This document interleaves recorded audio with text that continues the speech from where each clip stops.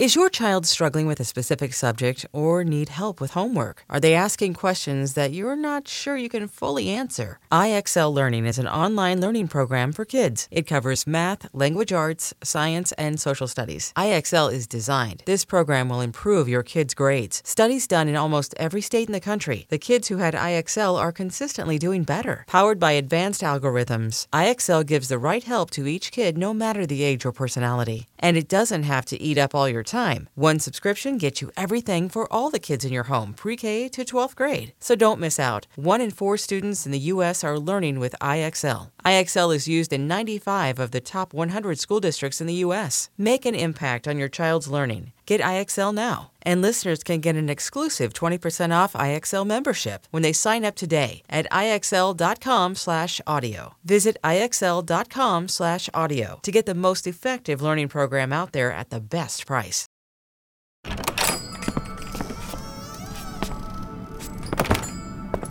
Oh, hello, didn't see you there. Welcome. Come in. Welcome to Radio Rental, the world's finest video store, the Alcazar of VHS transactions.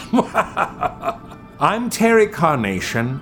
I am the shopkeeper of Radio Rental.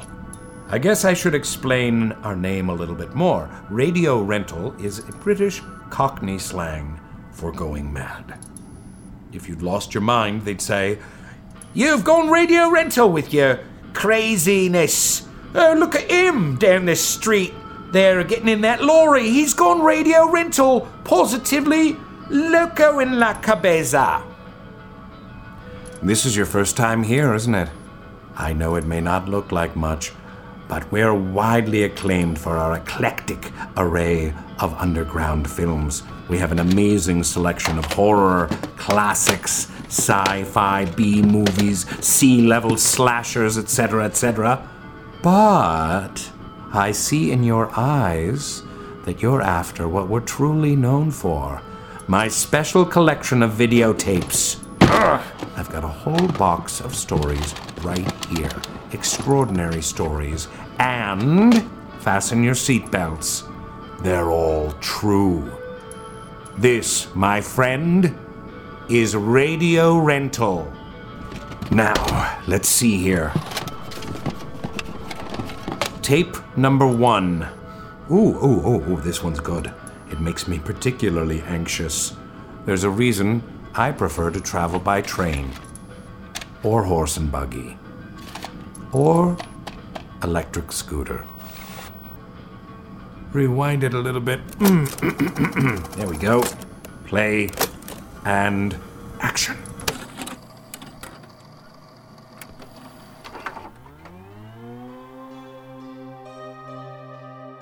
Fight or flight. The physiological reaction to a perceived threat. Your heart's pumping, you're breathing rapidly, adrenaline's flowing. This instinctual response is ingrained in us. If you're in danger and you're pushed into the corner, in an instant you have to choose from these two options: fight or flee. That is, unless you're 10,000 feet in the sky on an airplane. I moved a lot growing up. My family's from Central America, from Nicaragua. And we would go back at least once or twice a year. So I had quite a bit of experience flying. And we were flying back home to Nicaragua, flying through Paris. I was traveling with my brother, who's a year older than me, and with my dad. My brother and I were pretty comfortable flying. We had actually flown alone a lot.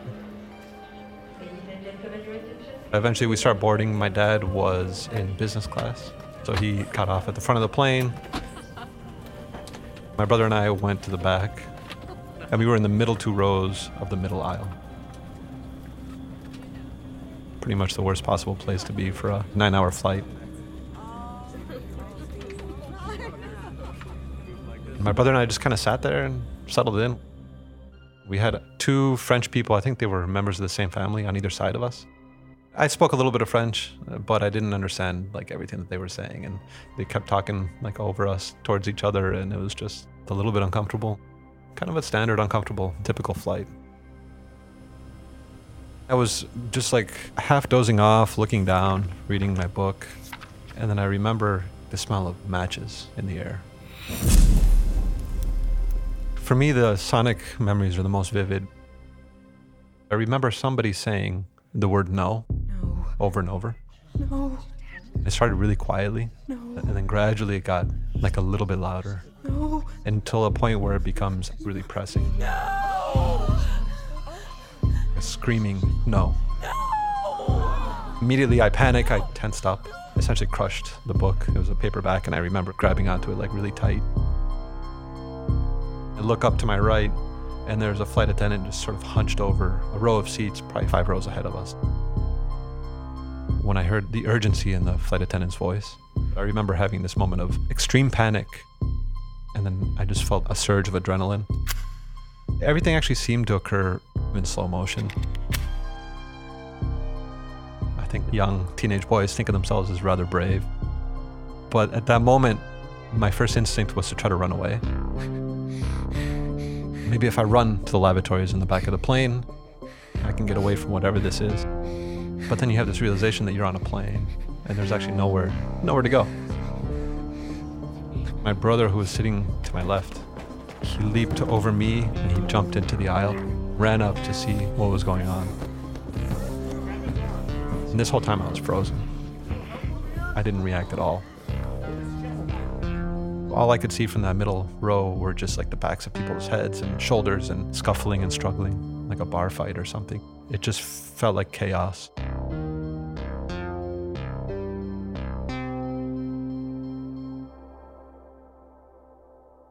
I heard the no. That crescendo just got louder and louder. And I remember seeing just a really tall person sitting on the window seat about 6 rows in front of me.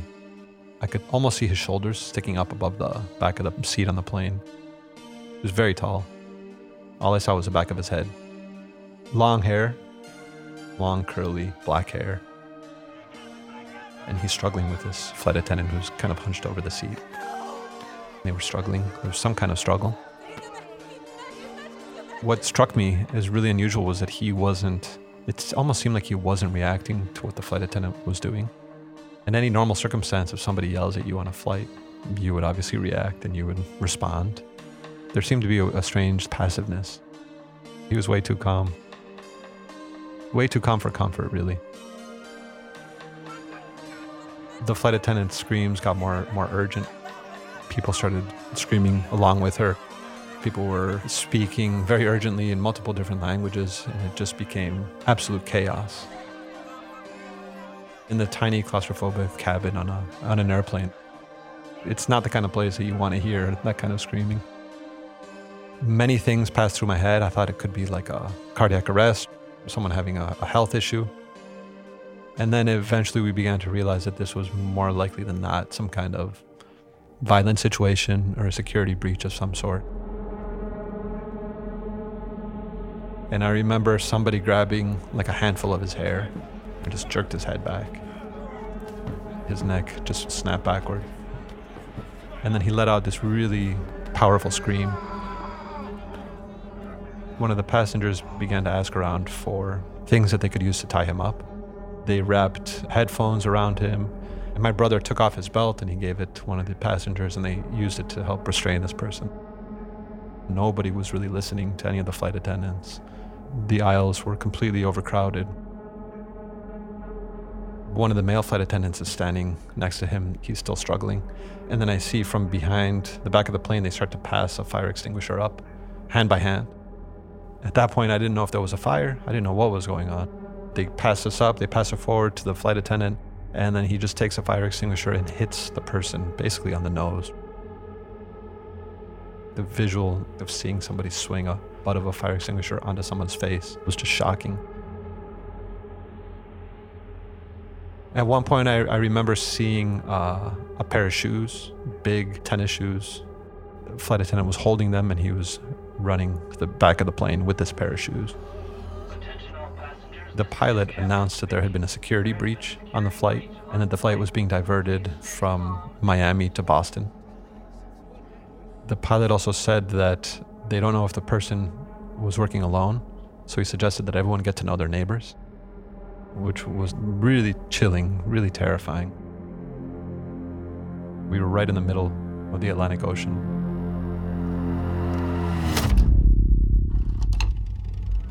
Hard to believe this is a real story, isn't it? Ah, but it is. They are all true. These are true horror stories told by the individuals who lived them. Over the years, I've built up this collection of videotapes. I've had to go to the four corners of the world to assemble this collection. Oh yes, I've cheated death. I have braved the most treacherous areas imaginable, including Philadelphia. Oh, no. You can't leave with these. Put the box back. This is my personal collection. These are extremely rare. You can't find these anywhere else. All original copies. You can only watch them in the store.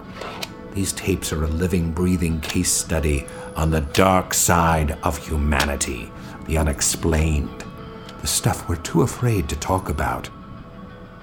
At any rate, let's take a quick break. Do you ever wish you could become a detective and help find the clues to the case? How about all of that in a mobile game that you can take anywhere? In June's Journey, each scene leads to a new, thrilling storyline. Uncover the mystery of June's sister's murder and find out about scandalous family secrets. The gameplay lets you find hidden clues as you investigate a murder mystery. Escape to a bygone age of mystery, danger, and romance. Let your imagination run wild when decorating your island estate and collect scraps of information to fill your photo album and learn more about each character. Whether you're craving a good mystery or looking for an escape, you can immerse yourself in the world of June Parker. June's Journey is a hidden object mystery game with a captivating detective story taking you back to the glamour of the 1920s with a diverse cast of characters. Each new scene takes you further through a thrilling murder mystery story that sets the main protagonist, June Parker, on a quest to solve the murder of her sister and uncover her family's many secrets. I travel so much while working that I personally love to play it while sitting around airports with all of that free time I have. Can you crack the case? Download June's Journey for free today on iOS and Android.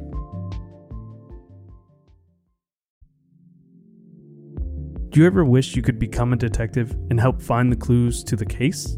How about all of that in a mobile game that you can take anywhere? In June's Journey, each scene leads to a new, thrilling storyline. Uncover the mystery of June's sister's murder and find out about scandalous family secrets. The gameplay lets you find hidden clues as you investigate a murder mystery.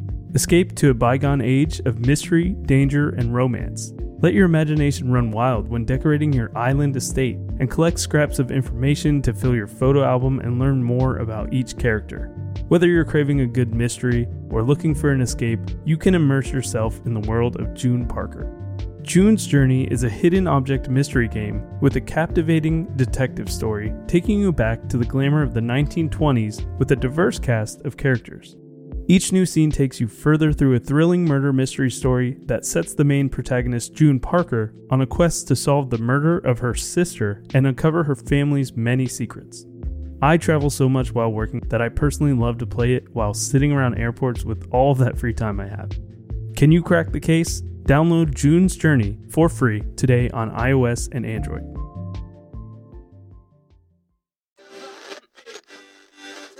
There, now that wasn't so bad, was it?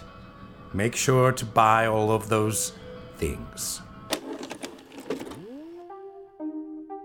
After he was restrained, they asked for a doctor, if there was a doctor on board, so that they could sedate him. A doctor came forward and they did inject him with something. The flight attendants had this system where people would... Oh, damn it. Damn VCR always jamming. Ugh, get this out of here. Ugh. There we go.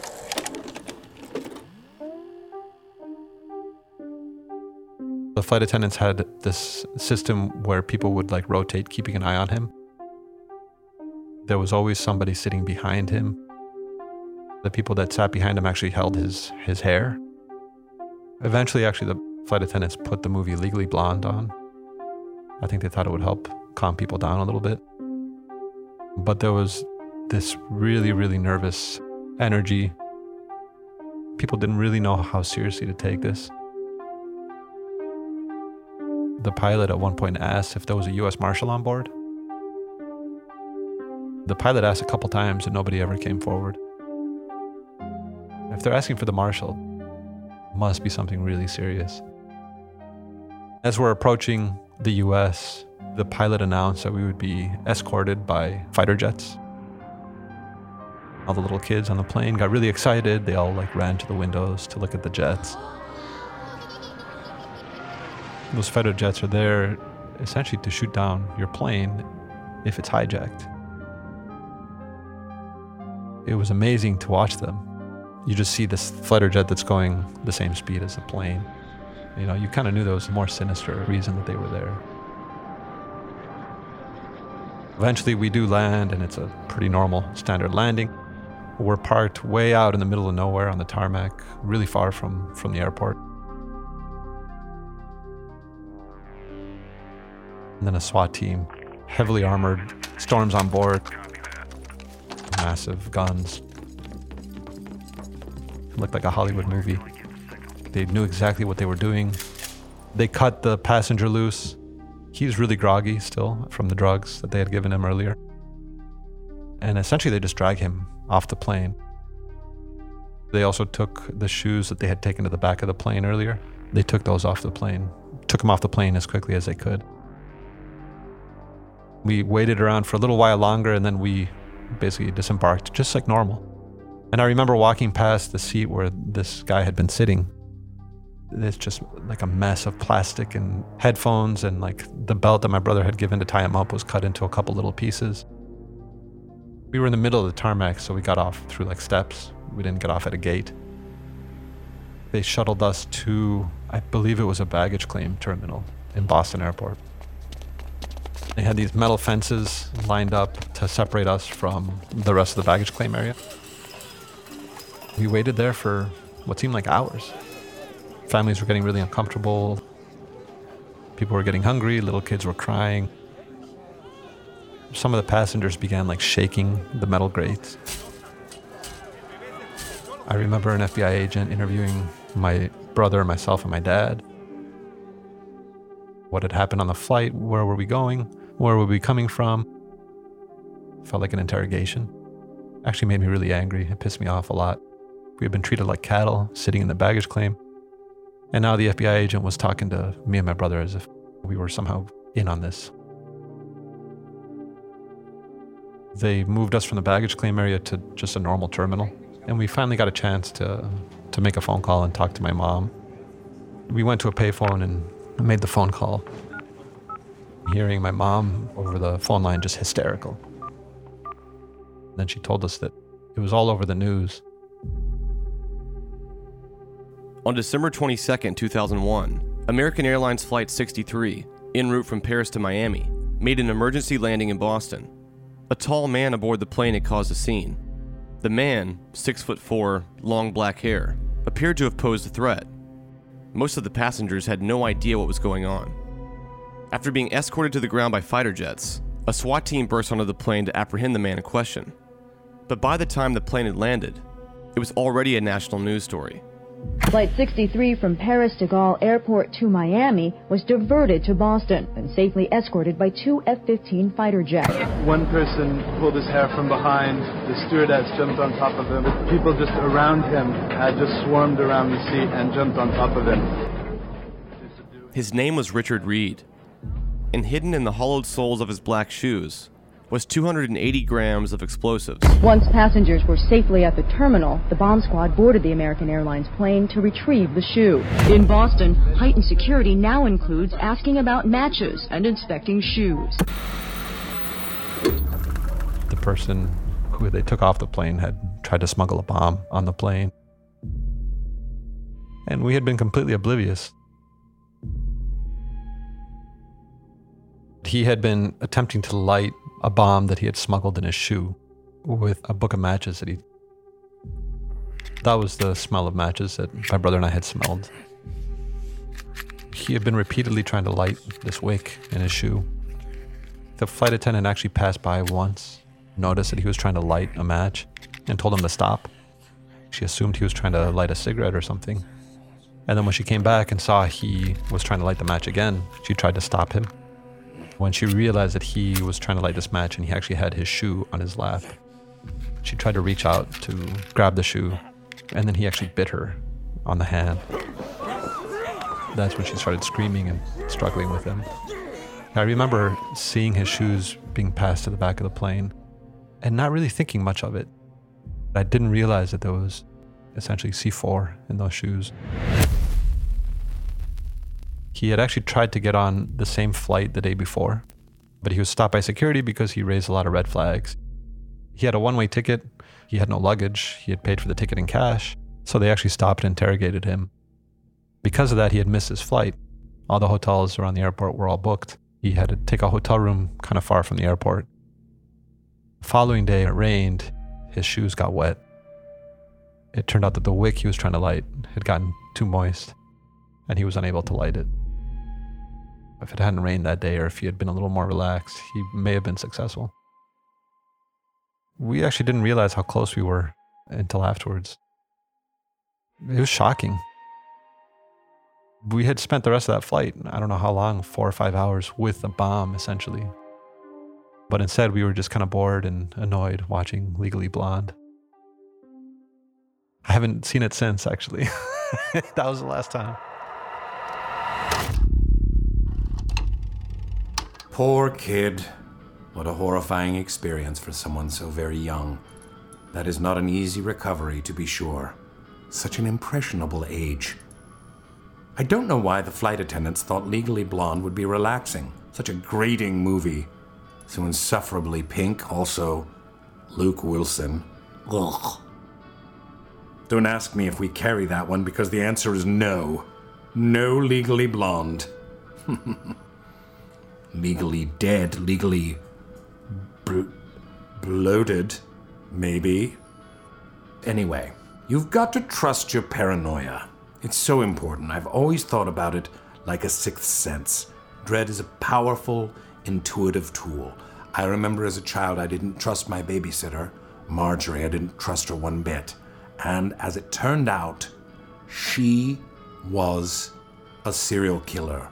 And now, this was never proven, but I am certain of it. I'm certain Marjorie is in jail right now. I really should Google her. Now, not many people renting VHS tapes these days. We've got to keep the bills paid. We've got to keep the lights on. We've got to keep enough electricity to be able to rewind the VHS tapes in the VHS rewinder. Please be kind. Rewind. And please be kind. Listen to this word from our sponsors. Knowing how to speak and understand a new language can be an invaluable tool when traveling, meeting new friends, or just even to master a new skill. But it's not always simple when you're bogged down by textbooks and structured classes. That's why so many people trust Rosetta Stone. Rosetta Stone is the most trusted language learning program, available on desktop or as an app. It truly immerses you in the language you want to learn, like Spanish, French, Italian, Chinese, and more. You won't just be studying English translations. The Rosetta Stone intuitive process helps you pick up a language naturally, first with words, then phrases, then sentences. Don't put off learning that language. There's no better time than right now to get started. For a very limited time, listeners can get Rosetta Stone's lifetime membership for 50% off. Visit rosettastone.com/rs10. That's 50% off unlimited access to 25 language courses for the rest of your life. Redeem your 50% off at rosettastone.com/rs10 today. Hiring for your small business? If you're not looking for professionals on LinkedIn, you're looking in the wrong place. That's like looking for your car keys in a fish tank.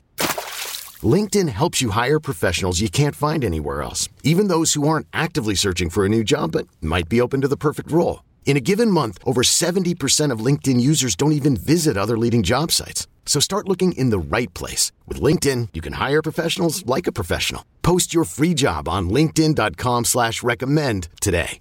At Alma, we know the connection between you and your therapist matters. But if you're already feeling stressed and burnt out, the idea of trying to find a therapist you really connect with can be overwhelming. That's why Alma's focused on helping you find the right therapist for you. When you browse their online directory, you can filter your search based on the qualities that are most important to you. Then you can book a free 15-minute consultation call with any therapist you're interested in seeing, so you can get a feel for whether they're the right fit before you commit to a full-length session. Alma also makes it easy for mental health care providers to navigate insurance. That's why 95% of therapists in their directory accept insurance for sessions, so you can find care that's affordable without stressing about the paperwork. You want to talk to someone, but not just anyone. Alma is there to help you find the right fit. Visit helloalma.com/therapy60 to schedule a free consultation today. That's helloalma.com/therapy60. All right, here we go. Are you in need of emotional reinforcement? Are you desperate for loving support? Well, I can't provide those, but Foot Maestro insoles are your one-stop shop for relief for your tootsies. Oh my God, who wrote this? They offer firm yet pliable support for your arches. I, for one, love my Foot Maestro insoles. They fit in all my shoes and create instant relief. Of course, my job keeps me on my feet, so Foot Maestro is a must for my everyday wardrobe. Actually, my job keeps me seated. This doesn't make any sense at all. Shop with Foot Maestro insoles today. You can find a kiosk. You can find a kiosk at your local mall. That's Foot Maestro insoles, handcrafted buttresses for your feet. Okay, can we continue? Now, back to our stories. Okay, this next one. Ooh, this is creepy to say the least. Have you ever felt an unexplained camaraderie with a stranger? It can be a beautiful thing. Sometimes. Don't talk to strangers. As a kid, that's certainly sound advice. But as an adult and a normal member of society, we inevitably come in contact with strangers all the time. At the grocery store, at the gas station. These are all just normal interactions. And in this day and age, there are more ways than ever to come in contact with a stranger. There's Facebook, Instagram, Reddit, Twitter. You hear people say this all the time, and it's true, that now with cell phones, we are more connected than we've ever been before. And sometimes we're connected to people we'll never really know or meet in person. Most of the time, it's harmless, as long as people are who they say they are. But with a stranger, where exactly do you draw the line? In this next story, a man decides to engage with a stranger, but things don't exactly go as planned.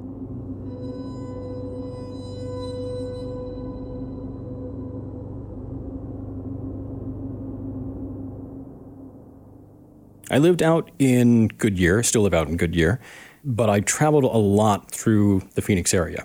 Goodyear is on the west side of Phoenix. There's a small airport out there and a number of businesses. In fact, it's grown up a lot in the last few years. I'll be honest and say that I'm not a great fan of living in Arizona. It's sometimes blistering, but it's home. I was, at the time, an itinerant IT guy, so I was servicing a lot of small businesses and municipalities. They like to have me go all over the place. So it was kind of a fun job. I get to know a lot about Phoenix that way. It was a strange situation. I was actually between jobs, between clients, and I had parked myself at the Phoenix Public Library. While I was there, I had this odd thing happen, which I got a text randomly. It was from the 404 area code. I happen to know that that's the symbol for not found on the internet, but it's also Atlanta, Georgia, I believe. I don't know how they got my number. I don't know what was going on, but I got a photo of all things, it was a rabbit with a flapjack on its head, which was just random enough that it completely appealed to me. If you look up flapjack bunny, there are dozens of examples on the internet. I'm sure there's some other cultural significance. I don't know what it is, but it's a thing. A lop-eared rabbit with a pancake balanced on its head.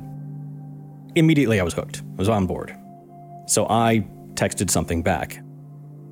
I like the random moments of the universe. You've got to appreciate them. A day later, I was in Scottsdale, and I saw the Oscar Mayer Wienermobile and thought, this is the proper return. I'm going to volley back with this. I don't know, I kind of like to be an interesting part of somebody's day, and in a positive way. I think there ought to be more of that. We ought to be the person who walks by and says, hey, nice hat. Sort of silly, sometimes I've been walking through places and pointed at a spot on the floor and say, hey, they got the blood out, and just keep walking. That's an interesting moment in somebody's day. It gives them something to latch onto and have fun with. Or be terrified about, but it's, something. It at least makes the world a more interesting place. I figured that whoever had sent me that had sent it by mistake. They were probably going to give up right then and there, especially when they got back a Wienermobile. Like, okay, whoever I sent this to is nuts, and that would be that. And didn't really think anything of it. I genuinely expected to never get a reply back, or something like, who the heck is this? Did not expect a reply. I was very surprised when I got another photo back.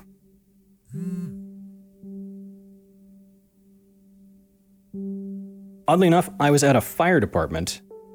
A fire department in town used to have me come out and work on their systems once a week. While I was there, I got a text, and it was a firecracker. Which kind of creeped me out for just a moment, because fire department, firecracker, what are the odds? It was just somebody holding a lit firecracker, which is a bad practice, for one thing. That's a good way to lose fingers. It didn't look like a professionally taken photo. Someone may have snapped it with their phone. I'm hoping they had thrown it away pretty quickly after that. Feminine fingers holding a lit firecracker. That really didn't tell me much more than, okay, this person's on board with the random. Other than the slight creep factor of me being at a fire department and being a firecracker, which made me think, does this person know where I am? Is this somebody I know punking me?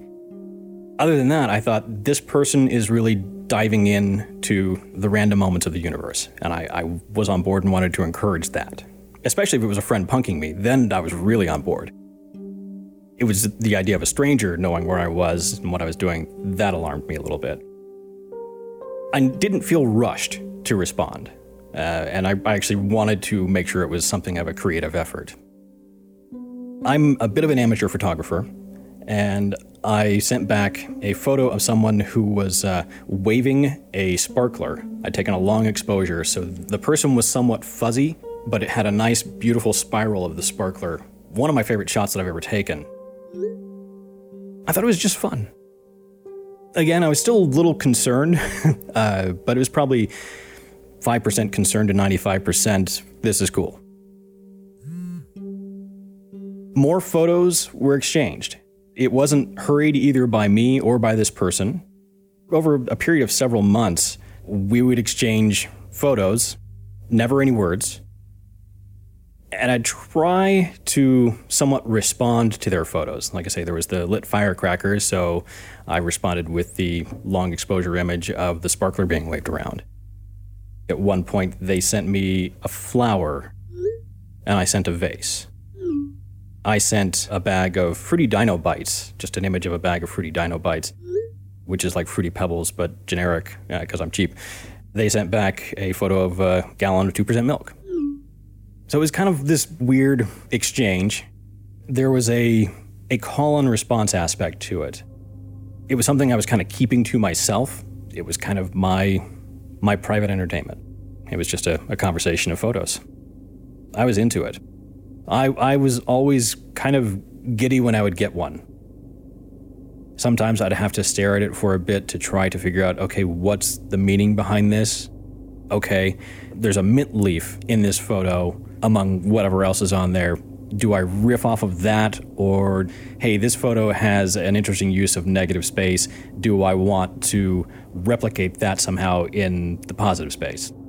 And so it was definitely mentally engaging. The fact that someone was undertaking this, presumably just for me, that was kind of cool.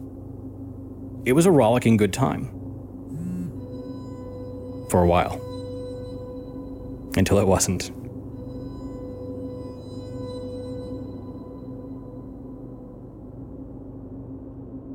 A harmless back and forth with a stranger. It was lighthearted, funny, and sometimes borderline flirtatious. But who exactly was he talking to? Up until that point, he hadn't really cared. He assumed they were both in the same boat, just two anonymous strangers texting who both didn't know a thing about each other. Or at least, that's what he thought. One day, their friendly conversation of pictures would take a jarring turn, and from that moment forward, their communication would never be the same.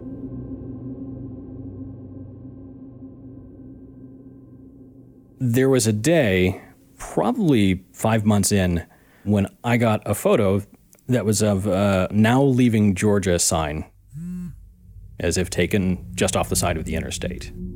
I'd never been really in a hurry to respond. I always wanted to respond somewhat in kind and somewhat creatively. So I was thinking of trying to actually head to the border, which is about 150 miles away from my house, and get a "Now Leaving Arizona" sign as a response. But I got a note back, or I should say an image back from this person a lot more quickly that was entering Alabama. Okay, person's on the road. Cool, taking a road trip. I respect that. I'm trying to do that myself as often as I can. Because they had sent "Leaving Georgia" and "Entering Alabama" pretty quickly together, I thought this was probably not my brother. This is probably not someone I know, not anyone local anyway. This is genuinely a stranger. And that changed the perspective just a little bit. But again, they're in Alabama at this point. It's still not a big deal. I got "Now Leaving Alabama." That one was a little bit blurry, as though they were actively driving. "Now Mississippi." It was hard to ignore the fact that they were heading my direction at that point. It seemed like this person could actually be sending me these images in real time as they're traveling. Louisiana was pretty quick after that. Then Texas. Texas takes a while to get through, and it seems like the photo took a long time between the "Now Entering Texas" and "Now Leaving Texas." It made me nervous. It's the photos that were blurry, especially while traveling. I don't know, maybe I read it wrong, but I would think that if it was someone who was just trying to spook me, that they would get clear images all the way.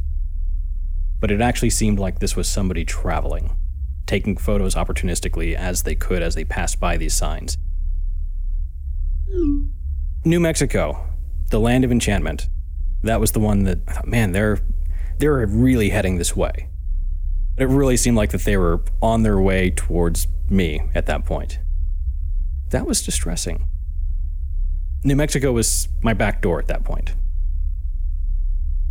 I don't know if you're familiar with the author Orson Scott Card. He wrote, among other things, Ender's Game. That's probably what he's most famous for.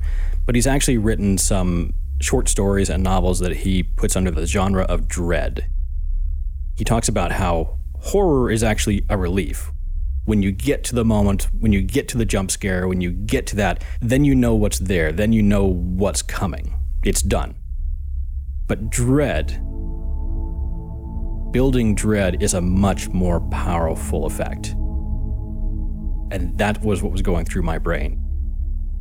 This is a slow, inexorable movement that I can't do anything about. Something is coming and I can't do anything about it. I just have no idea how to respond, what to do. It was so foreign that it was a profoundly distressing moment. It was that shift from sending photos back and forth once a week, once every few weeks. There was never any urgency to it, and then it shifted to this person's actively traveling, they're actively heading my way. New Mexico, then Arizona, my home state. And then I was really curious what was going to happen next. About 7-8 hours later, there was my city limit sign. They were there, presumably in my neighborhood. It was the same sign. I didn't reply anymore. I was done, I was out. That journey across the states and then into my hometown with no words at all, that finally got me. I was cooked, I was done. Stick a fork in me.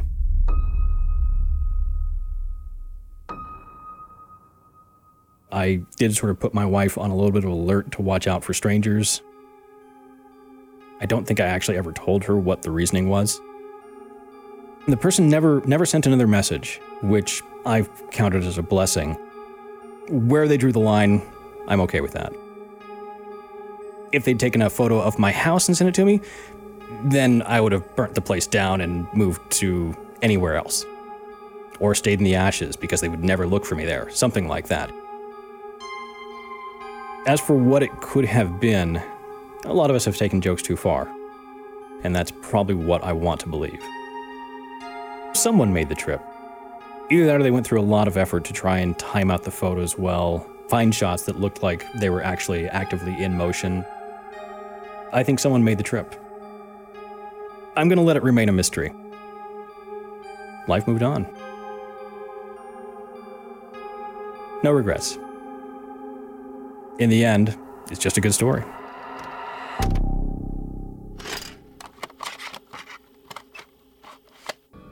Ooh, such an unsavory experience. Dear patron, have you ever had the feeling that someone was watching you? No? Huh, well, you're lucky. My babysitter Marjorie used to watch me unceasingly, incessantly.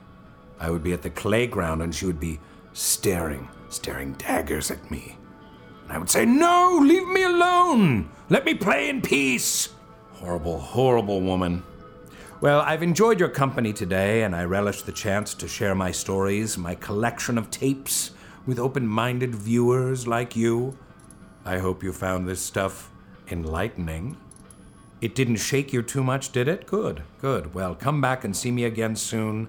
We're just getting started. This has been Terry Carnation for Radio Rental. Radio Rental is created by Payne Lindsay and brought to you by Tenderfoot TV in Atlanta. Executive producers Payne Lindsay and Donald Albright. Hosted by Rainn Wilson as his character, Terry Carnation. Produced by Payne Lindsay, Mike Rooney, and me, Meredith Stedman. Written by Meredith Stedman with additional writing by Mark Laughlin. Sound design by Cooper Skinner. Original score by Makeup and Vanity Set. Additional production by Christina Dana and Mason Lindsay. Cover art by Trevor Eiler and Rob Sheridan. Voice acting by Ryan Jones, Casey Willis, and the Tenderfoot TV team. Shout out to Tiny Doors ATL for the creation of our real-life miniature radio rental store. You can check that out and more on their Instagram at Tiny Doors ATL. Special thanks to Grace Royer and Oren Rosenbaum at UTA, as well as support from the Nord Group, Station 16, Beck Media and Marketing, and the team at Cadence 13. If you have a radio rental story that you'd like to share, please email us at yourscarystory@gmail.com or contact us via the form on our website, radiorentalusa.com. Follow us on Instagram at Radio Rental and on Twitter at Radio Rental USA. You can also follow the beloved Terry Carnation on social media. Just search at Terry Carnation. On behalf of the Radio Rental store, we'd love it if you'd subscribe, rate, and review. And don't forget to share our show with a friend of the genre. Thanks for listening.